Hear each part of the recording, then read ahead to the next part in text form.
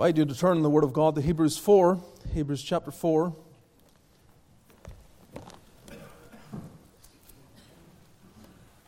Those of you who have been praying for Eileen Burns, the baby's been breech for some time. Thankfully, the baby has turned, so thank you for praying. Thank the Lord for that.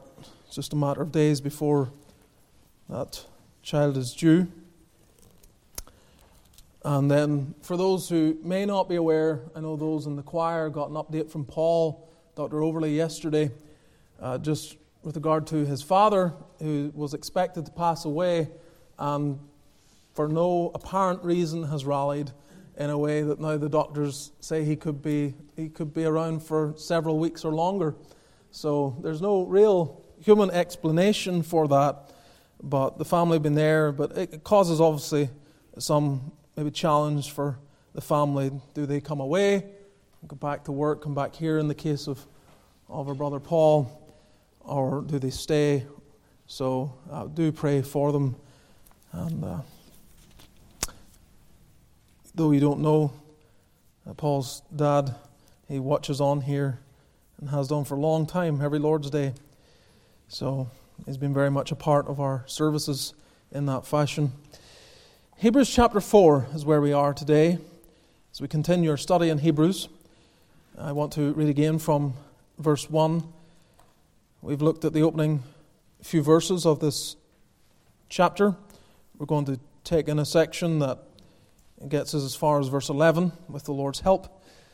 But Hebrews chapter 4, verse 1, let us hear the word of the Lord.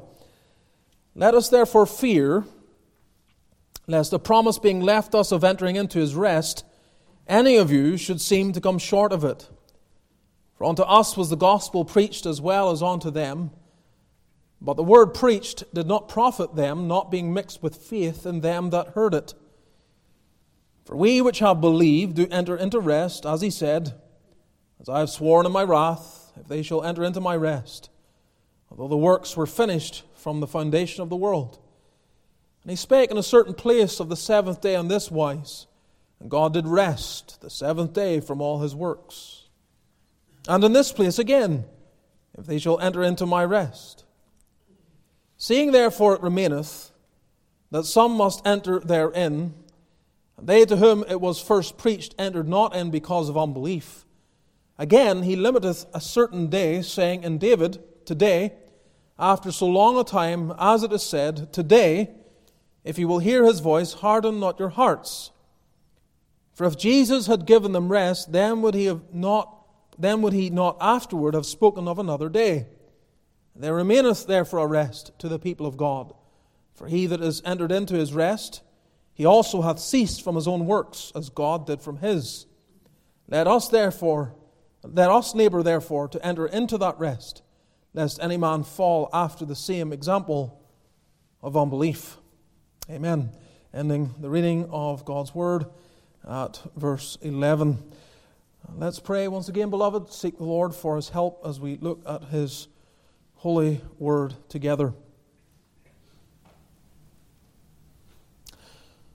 Our God, we pray that thou wilt receive our thanks for answered prayer already, as we think of Paul and the family and your mercy to them, as we think of the baby in the womb of Eileen Burns. We're thankful for answered prayer. We ask you will continue to hear prayer, and we ask that this baby will be delivered safely. We pray also for others that are with child, that thy hand would be upon them, and we ask, O God, that you will continue to bless each of us with the grace of not only the blessing just of having children, but the responsibility and the need to raise them in the fear and admonition of the Lord. We have children here today. We pray that each one of them would be saved.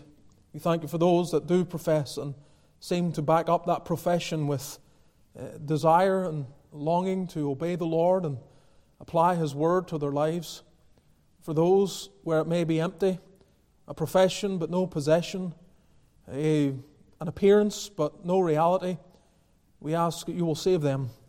Bring them even this day to consider the claims of Christ and their need to be saved.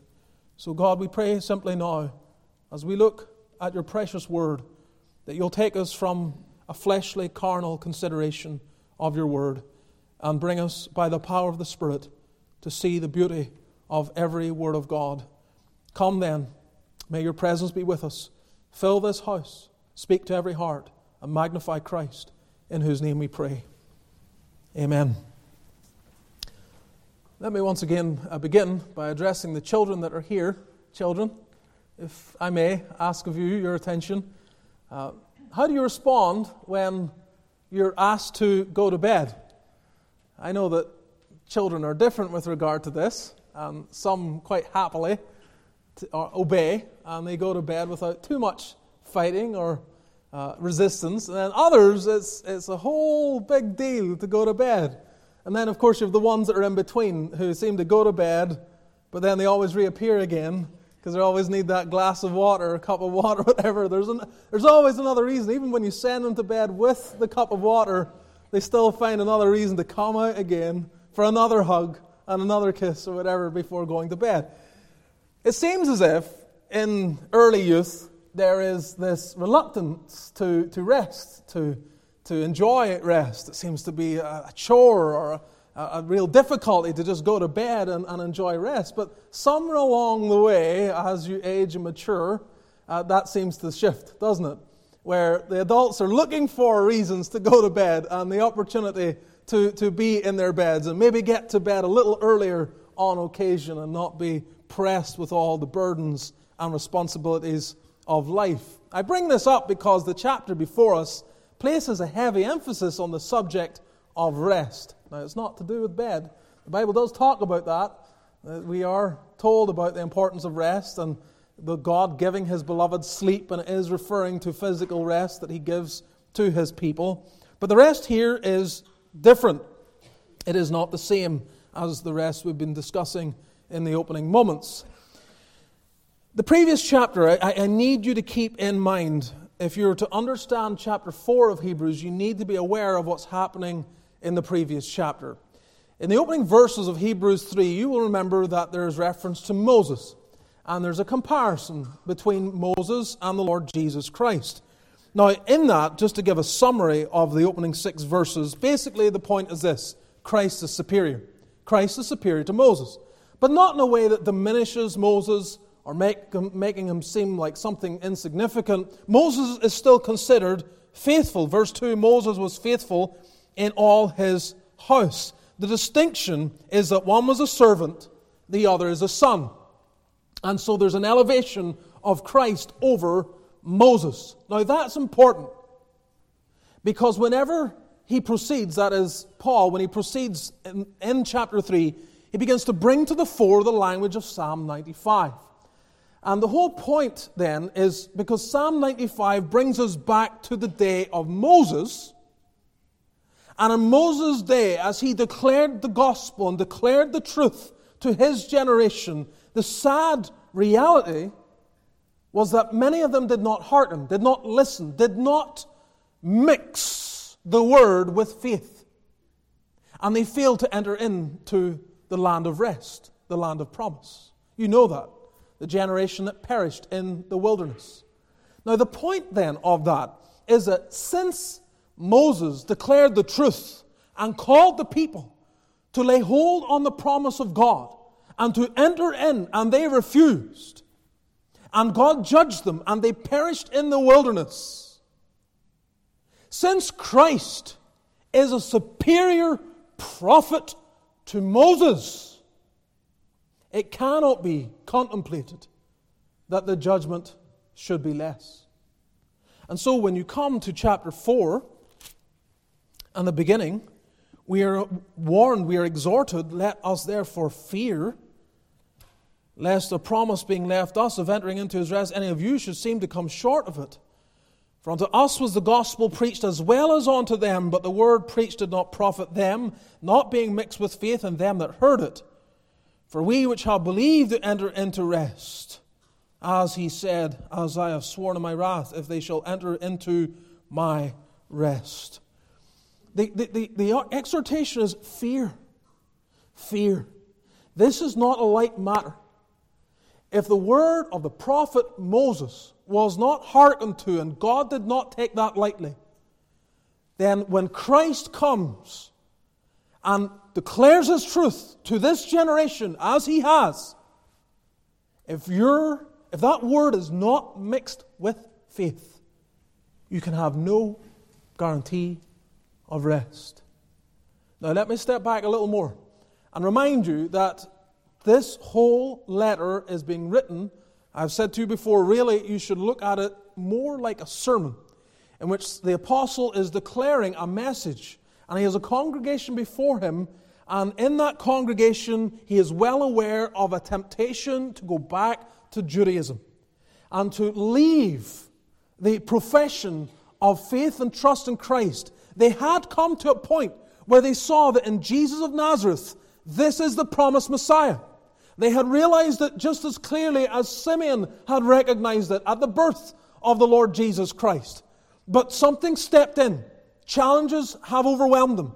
The pressure of unbelieving family members, still rooted in the synagogue, still rooted in Judaism, the pressure of the economic challenges that was facing Christians in their day, these things and other things were all piling upon them, bringing a very real temptation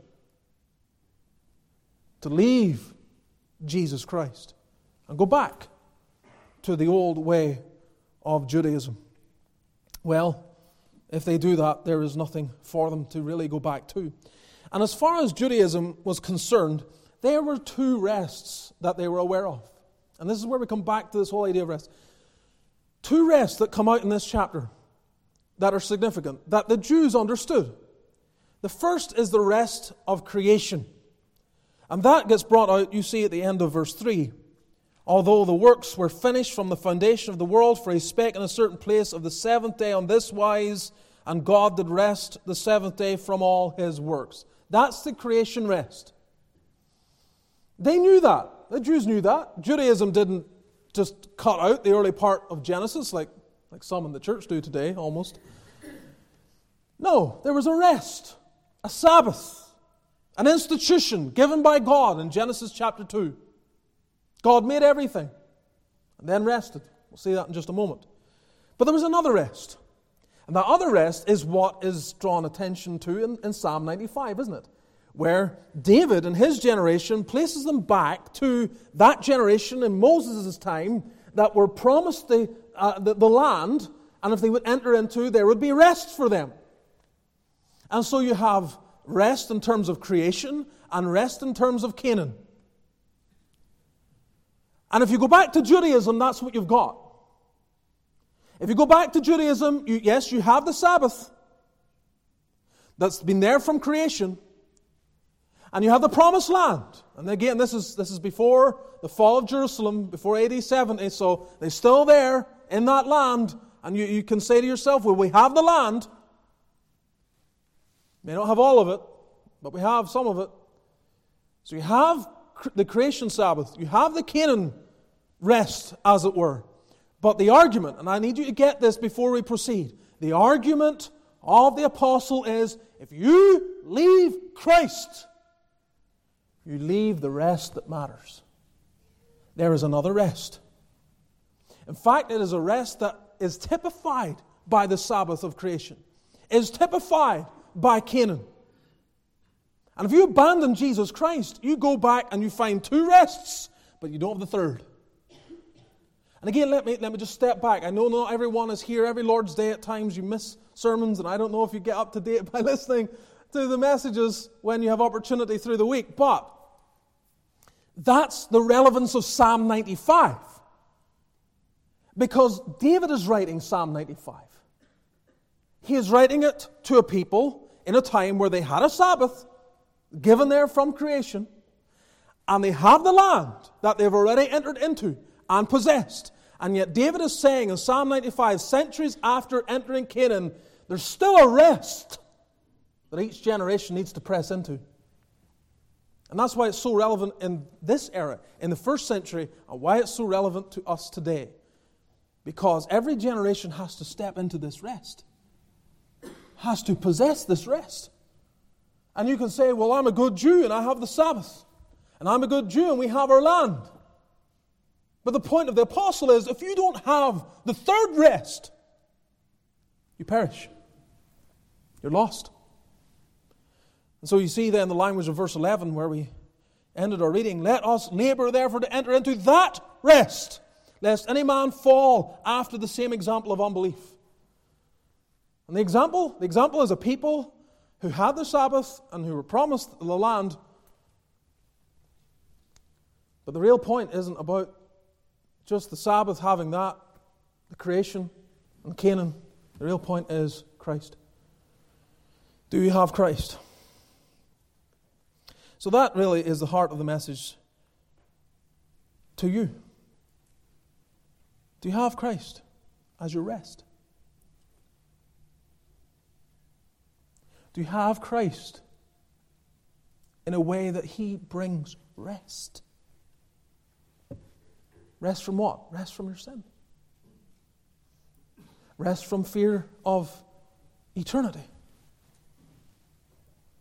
Rest from fear of even the present. When you have Christ, there is rest. So, let us consider this together. There remains a rest. There remains a rest. So we say, first of all, the rest of creation.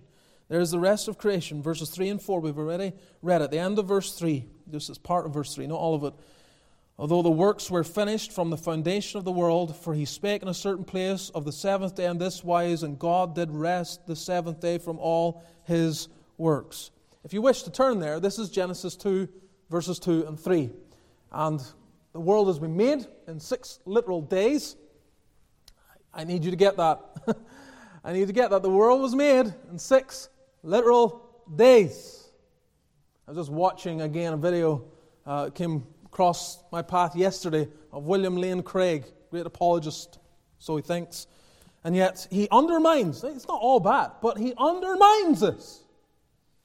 I want you, because he was being asked about the opening chapters of Genesis.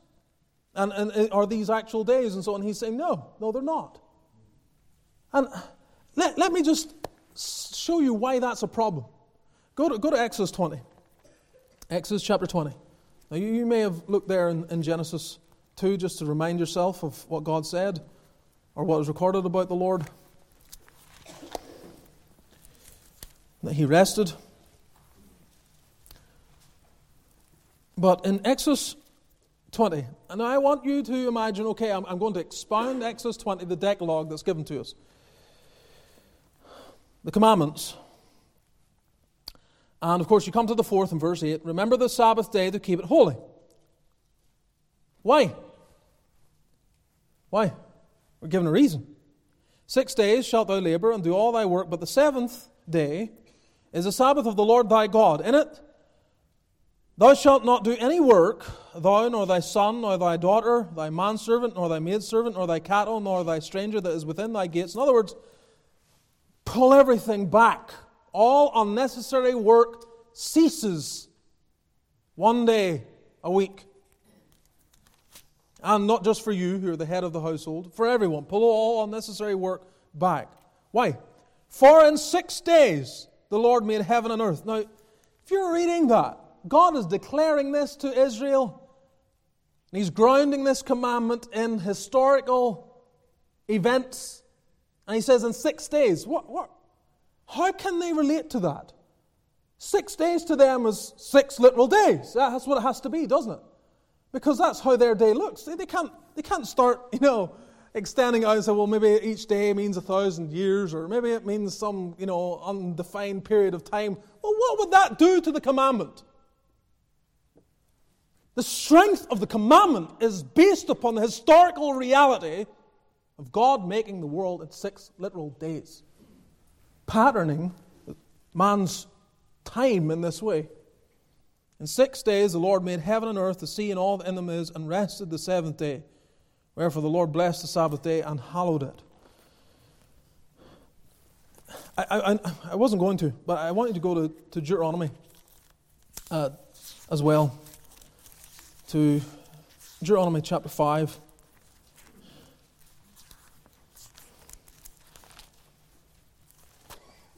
Just to point something out about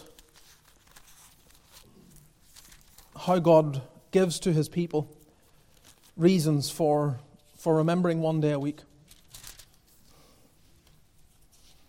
So you have in Deuteronomy 5, verse 12. So Exodus 20 is the beginning. You know, the creation of Israel as a nation, the law being given, and restating what was already written on man's heart. And then that generation perishes, and before they enter into the promised land, Moses preaches essentially his last words in Deuteronomy. And the law comes up again. And in verse 12, keep the Sabbath day to sanctify it, set it apart, as the Lord thy God hath commanded thee. 6 days thou shalt labor and do all thy work, but the seventh day is the Sabbath of the Lord thy God. In it thou shalt not do any work, thou, nor thy son, nor thy daughter, nor thy manservant, nor thy maidservant, nor thine ox, nor thine ass, nor any of thy cattle, nor thy stranger that is within thy gates, that thy manservant and thy maidservant may rest as well as thou. And remember, creation? No. Remember, redemption. Remember that thou wast a servant in the land of Egypt, and that the Lord thy God brought thee out thence through a mighty hand and by a stretched out arm. Therefore the Lord thy God commanded thee to keep the Sabbath day. Now that is very important. Very important. Because you have two arguments being given for the importance of this day. One is, this is how God made the world. And He establishes a pattern in which He rests, giving to Adam an understanding of what he is to do one day a week. God labored 6 days. What's that telling Adam? You need to labor 6 days. But there's one day a week you have to stop. And so when the commandment is given and issued in Exodus 20, it's, remember, this isn't something that is cultural, right? It's not cultural for Israel. It is creational. It spans the globe. It's rooted in the very fabric of the world that God made. You can't escape it. But then He gives them another reason. A redemptive one. Now, I am getting ahead of myself here. But let me say it, lest I omit to put it before you. But nothing has changed with regard to this. We meet on a pattern of working, laboring, doing our duties 6 days a week, and then we have a day where we stop. And there are two things that come to the fore in this day. It's this day. This day. Two things that come to the fore. God made the world, and He made me. He owns me. He owns me by the fact He made me. And so we have songs of praise that acknowledge that. They focus on that. Who made all things. And we think about Him creating all things. Many of the Psalms focus on that aspect where worship is given because God made us.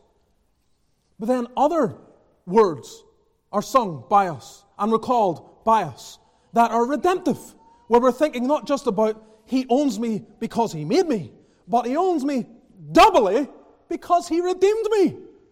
He sent His Son to die for me. And that's not just New Testament. This is what I want you to get. That's what God was teaching Israel back then. His old covenant people. He's saying to them, yes, you were given a reason. When Moses first delivered this to you, the reason given was God made everything in 6 literal days. He worked 6 days, rested the 7th. That's the pattern for you to follow. But here's another reason. Remember, you were redeemed. You were in bondage. You were a people with no liberty. You were people enslaved to another nation. You were a people without freedom. You were a people where 7 days a week you were caused to grind out in obedience to another master. Well, I'm your master. I'm your God. You rest. It is a gift. It is a gift. A gift to a people. And this is, you come to a time when the Lord's Day gets attacked, right? The Lord's Day gets attacked. And people attack it as to why have this, or why have 1 day in 7 and all. The only nations that ever have the luxury of questioning it are nations of exceeding prosperity. where really you probably don't even have to work 6 days a week anyway. You already have another day of rest for your body. Now you're wondering, well, why can't I get to do what I want on the other day? If you were made to work sun up to sundown 6 days a week, the relief of 1 day in 7, you could not ignore. But it all goes back to creation. And of course, God rested not because He was exhausted, right? And we know that. It wasn't like God was, whew, I've done my work. We get that. That wasn't the reason. So why did He rest? Why did He rest? As a pattern. As a pattern. Adam needed to get this. And I think it fascinating that Adam is made on the 6th day. All right? At some point in that day, he was made. And he's raring to go, fulfill God's will for his life. And then the first full day given to him, he's like, I'm ready to work. And God says, no. Nope. No, I'm resting. And you're going to rest. You have to see the work that I have done. You have to take in the work that I have done.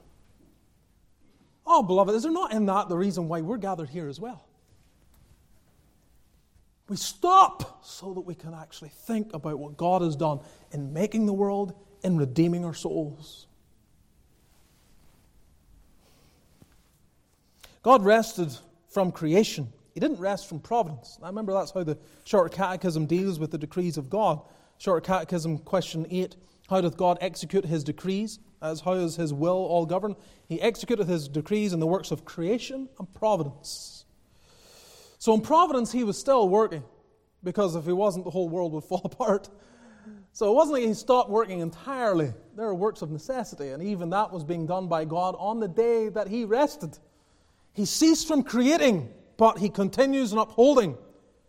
And this is pointed out in John chapter 5 when Jesus says, God the Father worketh and I work.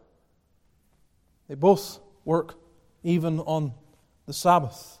God is not an idle God. But this is what is being pointed to. This is my point. The Jews had a rest. It was that rest rooted in, established in creation. Don't forget that. It's in creation. It's not just appearing in Exodus chapter 20. Israel becomes a nation. God gives this commandment to them. Then with the outgoing of the old covenant, the incoming of the new covenant, therefore we do away with that. No. It was there from creation.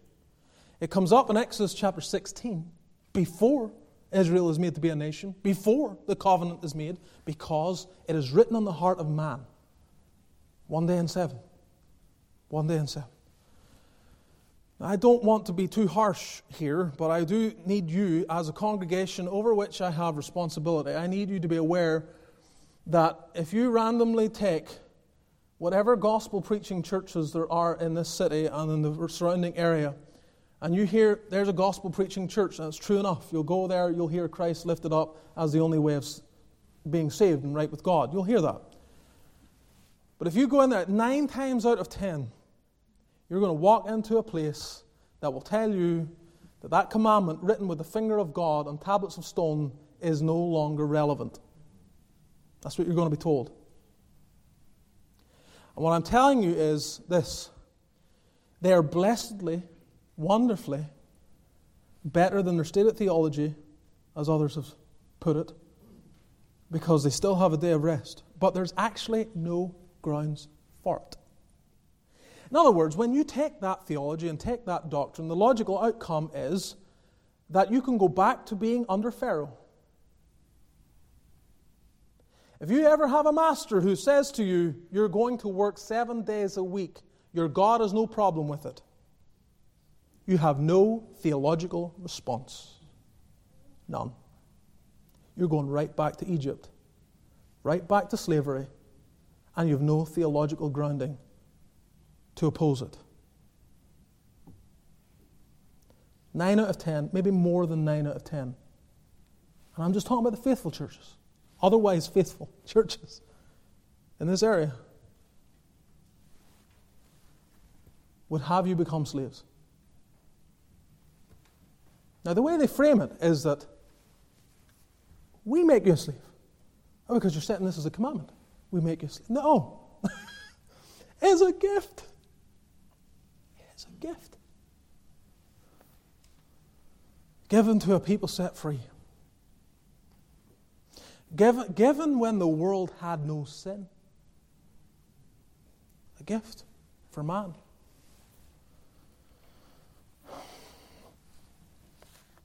So God then sets the pattern. And the Jews knew this. So they of course, they had their Sabbath. And they kept it rigidly in many regards. Of course, there were other ways in which they completely disregarded, which is something for another time. There was all sorts of additional rules, all sorts of navigating it in ways where they could actually avoid keeping it the way God would require. But the point is, there's the rest of creation. We have then the rest of Canaan. Verse 5. And in this place again, in other words, in a certain place, there's a seventh day, there's a rest, that's the creation rest. And then in this place, again, if they shall enter into my rest, there's another rest. Takes us back again to Psalm 95, that's what he's quoting from.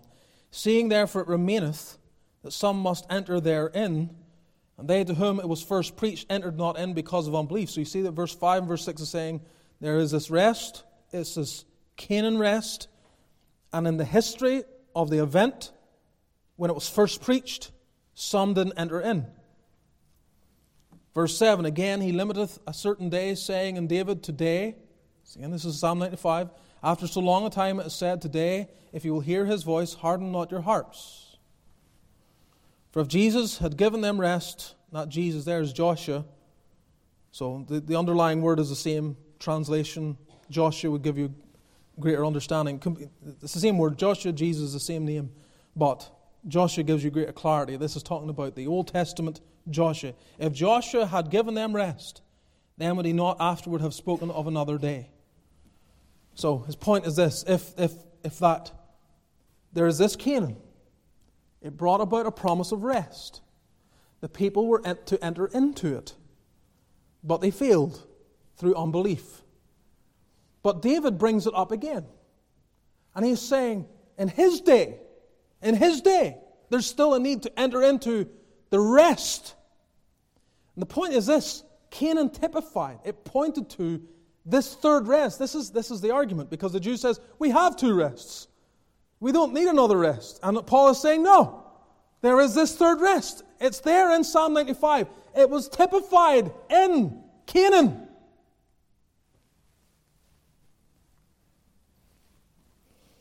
Now, Canaan depicted a place of rest for the people. We know this. Deuteronomy 12, I'll read a couple of verses from Deuteronomy 12, verse 9. We are told, you're not as yet come to the rest and to the inheritance which the Lord your God giveth you. But when you go over Jordan and dwell in the land which the Lord your God giveth you to inherit, and when he giveth you rest from all your enemies round about, so that ye dwell in safety, and so on and so forth. He's pointing out this is rest. You're going into rest. Canaan typifies another rest. It was a real experience of rest. Now, this was the people in bondage. They had not their own land. God is giving them a land. They had no rest in the land of their bondage. Now they're being given rest in the land that has been promised to them by God. And actually what you find is, especially through the Judges, you can't take time to turn to this, but if you read through the Judges, you remember Judges, where you have a generation after Joshua that rises up that doesn't know the Lord, and they, in their apostasy, God brings judgment, and someone comes against them, and then they cry out to God, please deliver us, and God raises up a deliverer, and that deliverer comes and sets them free. What you find over and over again, now remember, who's their God at that time? God is their king, as it were. He is leading them, he's governing them, but when they turn away from him, they lose rest. And so you find over and over again, when they cry out to God, this deliverer comes and they're given rest round about. They're given rest. That's the promise of what is being given to them when God is their king and they trust and believe in him. So Canaan then, in various ways, points us to this experience of rest. And the connection then between creation and Canaan, is there one? Well, of course. Creation is Eden. The Promised Land has its own Eden-type characteristic in that there was a place where God was known. It was a sanctuary to them to meet with God. There's a lot of overlap there. So really you have this sense of rest, both creation, Canaan, that they can enter into. In fact, if you read Exodus 15, verse 17, as many do, you will see that. You may want to turn there for a moment. But as you turn to Exodus 15, when you read about the garden in Genesis, sometimes you have to stop and ask yourself, what kind of a place was this? Now, what do you know about it? You know that 4 rivers flow out of Eden. What does that tell you about Eden? It tells you that it's elevated above the rest of the world. It's a mountain. On some description, some kind of a mountain anyway. All the rivers flow out of it. They flow down. Now, gravity was in play then just as it is today. And so the rivers are flowing away from there. The rivers are flowing out to the world from Eden, the sanctuary where Adam and Eve could meet with God. In Exodus 15:17, it says, Thou shalt bring them in and plant them in the mountain of thine inheritance, in the place, O Lord, which thou hast made for thee to dwell in the sanctuary, O Lord, which thy hands have established. And you have Mount Zion, and she's the same. And her blessing, there is a river. The streams whereof make glad the city of God.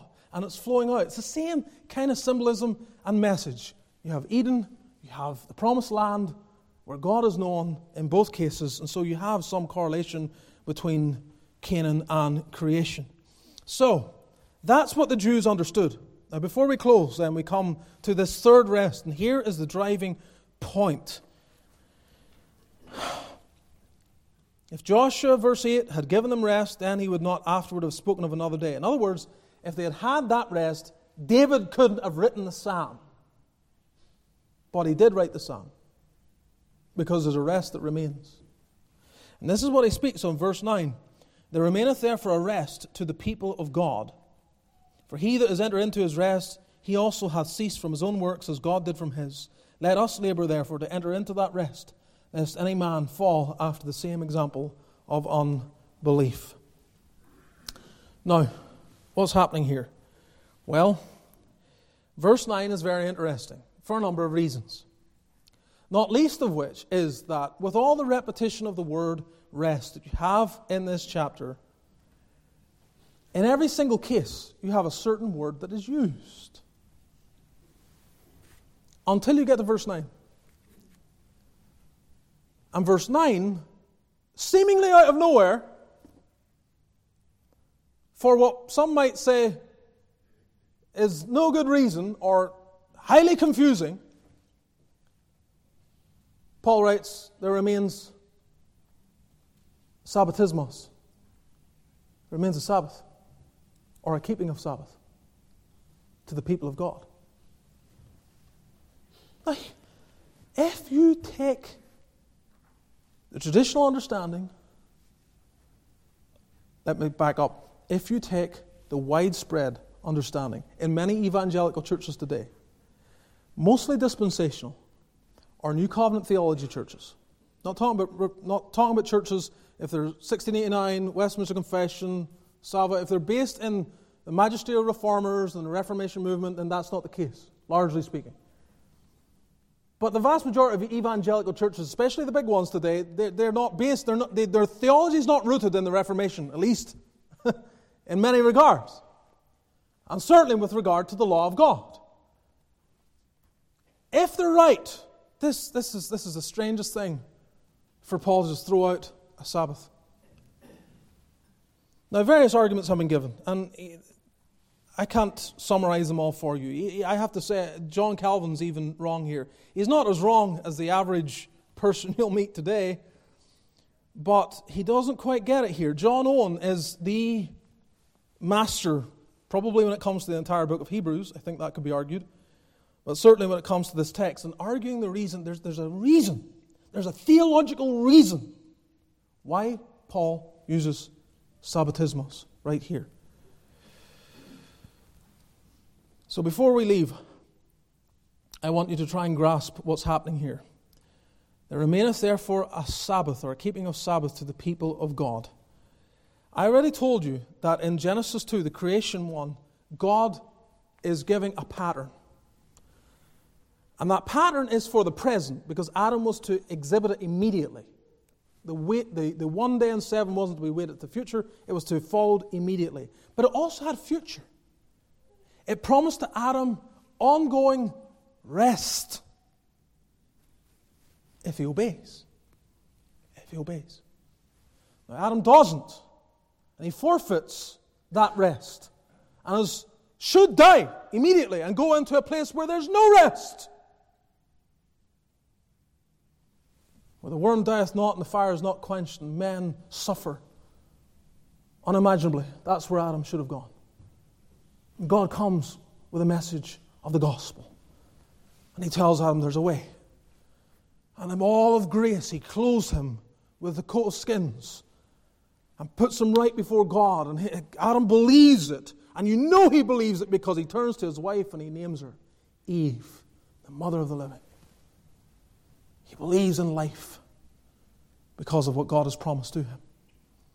So creation is pointing to not only a present keeping of Sabbath, but a future Sabbath. And Adam, while he maintained 1 day and 7, there was much in the way that he was held back from. There was a future experience of peace and rest that he was looking for, that the seed of the woman would bring. Now, the question then is, if, or let me reword it, since Christ has come and finished His work, does verse 9 mean that this rest, this Sabbath now is perfectly fulfilled in Him and that we have it purely by faith in Him alone? Or is there something more? And I put it to you, there's something more. There's something more. You don't just get this Sabbath by faith in Christ alone. What was the Sabbath? It was a pointer. It was a type. It was like a priest in the Old Testament. It pointed to something. Now let me ask you, when does the priests and the tabernacle and everything, when do they all go away? When the fulfillment comes. Perfectly and fully. And the whole point here is, none of us have perfectly entered into that rest. We have the promise, and we're to enter in through faith and believe. But the type only goes away when you get that full rest. Now let me underline that for you by what I said last time when we were looking at this. This is important. You need to follow. Please put your thinking caps on. Give yourself a slap just before we close here. Verse 1 of chapter 4. Let us therefore fear lest a promise being left us of entering into His rest. I told you there's a key here about the word promise. The promise of rest. And when you start looking through Hebrews, remember the verses I looked at? Hebrews 6 verse 12. Go to Hebrews 6 verse 12 just quickly. So you follow me here.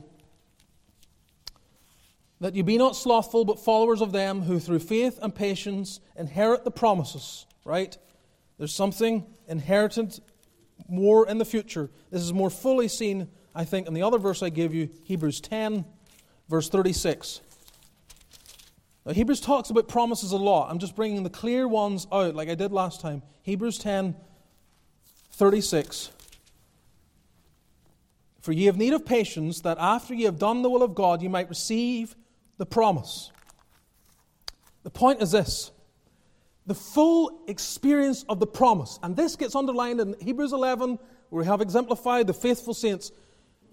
The full embracing of the promise is yet future. It is in one sense true, right? You believe it now, you have to believe it now, but you experience it fully in the future. If Christ is the complete fulfillment of the Sabbath, in the sense that we have no more worries and no more stresses and no more concerns at all in this world, then the type can go away. But the promise is yet future. The full experience of the promise is yet future. And the point is this then. You have to believe the promise now, but there remains this day for the people of God, not just in Christ, but in the actual keeping of the day that still reminds us of all we have in Christ, just as it did in the past. Now, if you step away from that, if you ignore the day, you haven't got the pointer of all that you have in Christ. You have still more to receive from Christ, more rest. You have sorrow over sin. You do. You have sorrow because of the consequences of sin. And nothing is more real than when we see people die. Because that's what God said. The day you sin, there'll be death. And that's still marking this world. The Sabbath tells us of a day. No more death. No more separation. No more sorrow. No more tears. Anxieties, worries, everything is gone. Christ has purchased for us. And we come as a free people one day to recognize that, acknowledge God, and thank Him for it.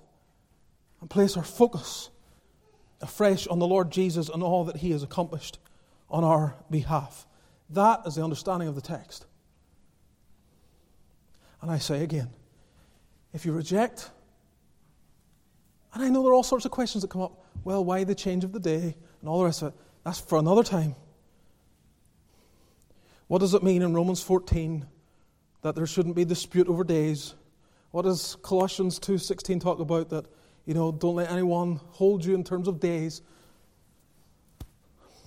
That's for another time. I don't have any time to deal with those now.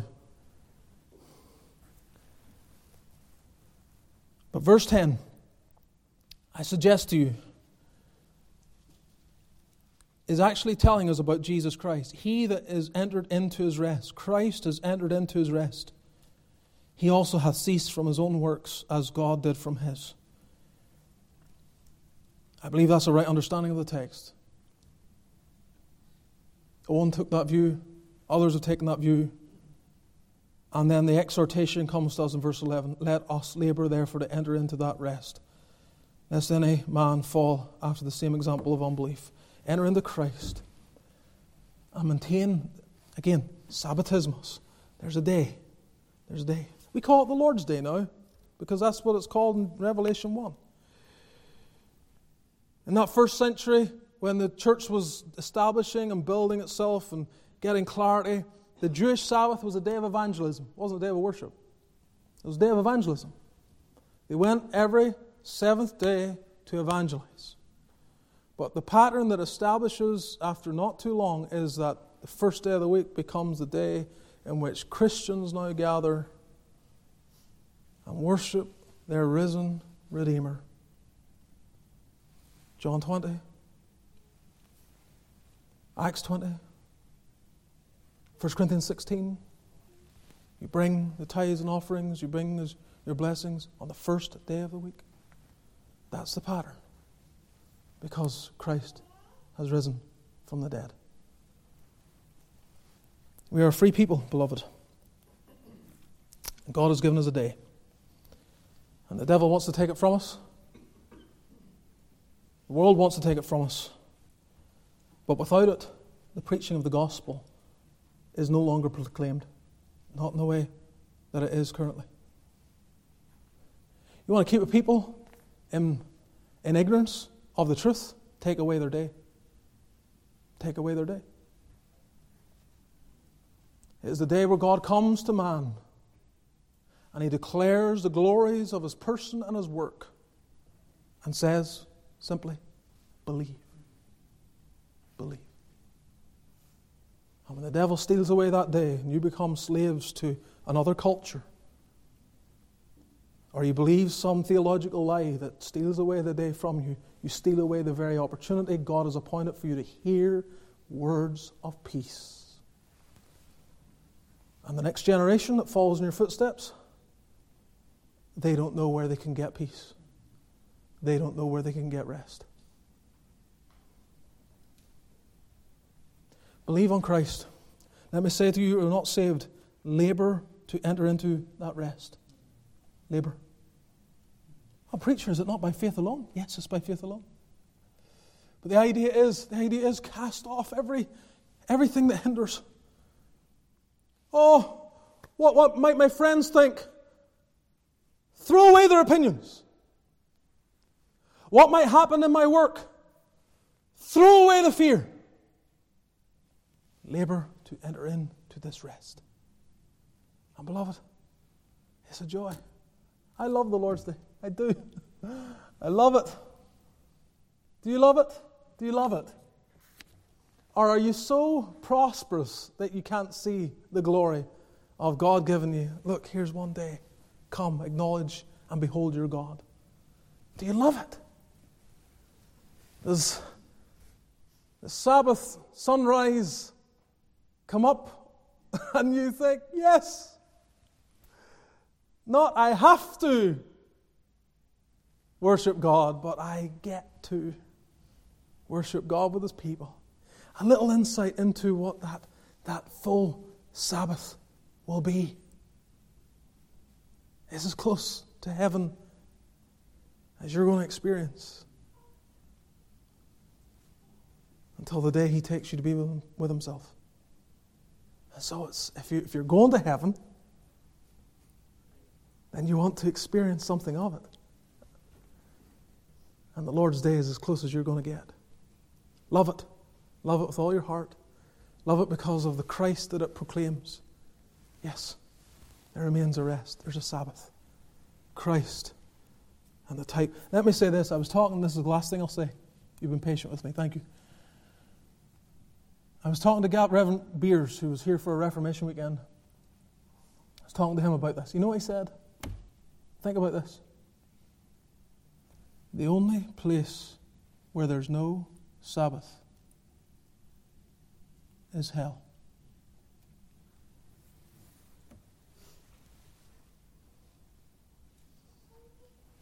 Eternal punishment and no rest from it. You have it here. You have it in the future. Praise God for His mercy. Let's bow together in prayer.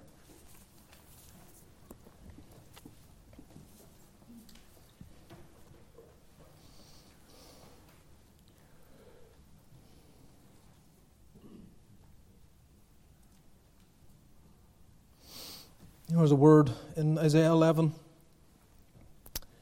speaking of the day of Christ. In that day there shall be a root of Jesse, which shall stand for an ensign of the people. To it shall the Gentiles seek, and His rest shall be glorious.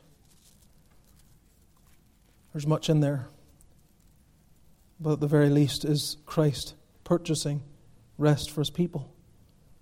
And Gentiles, such as I think all, if not most of us are, participating in that rest. So come unto me, all ye that labor and are heavy laden, Jesus says, and I will give you rest. Lord, we pray, bless us with a greater experience of this rest. We don't do away with what You've given until we enter fully into all that is promised to Your people. And there remains much of the Sabbath to be experienced by us. Christ has given much to our souls, but our bodies have much in the way of stress and toil in this life. And we thank You that one day is coming when we are in Emmanuel's land and there is a full experience of Sabbath for us. And what a day that will be. Until then, make us to be those who frequent Christ for rest. Help us to do it every day. And then one day a week, make it that market day of the soul in which we more fully think of Him as our Creator and our Redeemer. This we pray, giving Thee our thanks. In Jesus' name, may the grace of our Lord Jesus, the love of God our Father, and the fellowship of the Spirit be with all Thy people now and evermore. Amen.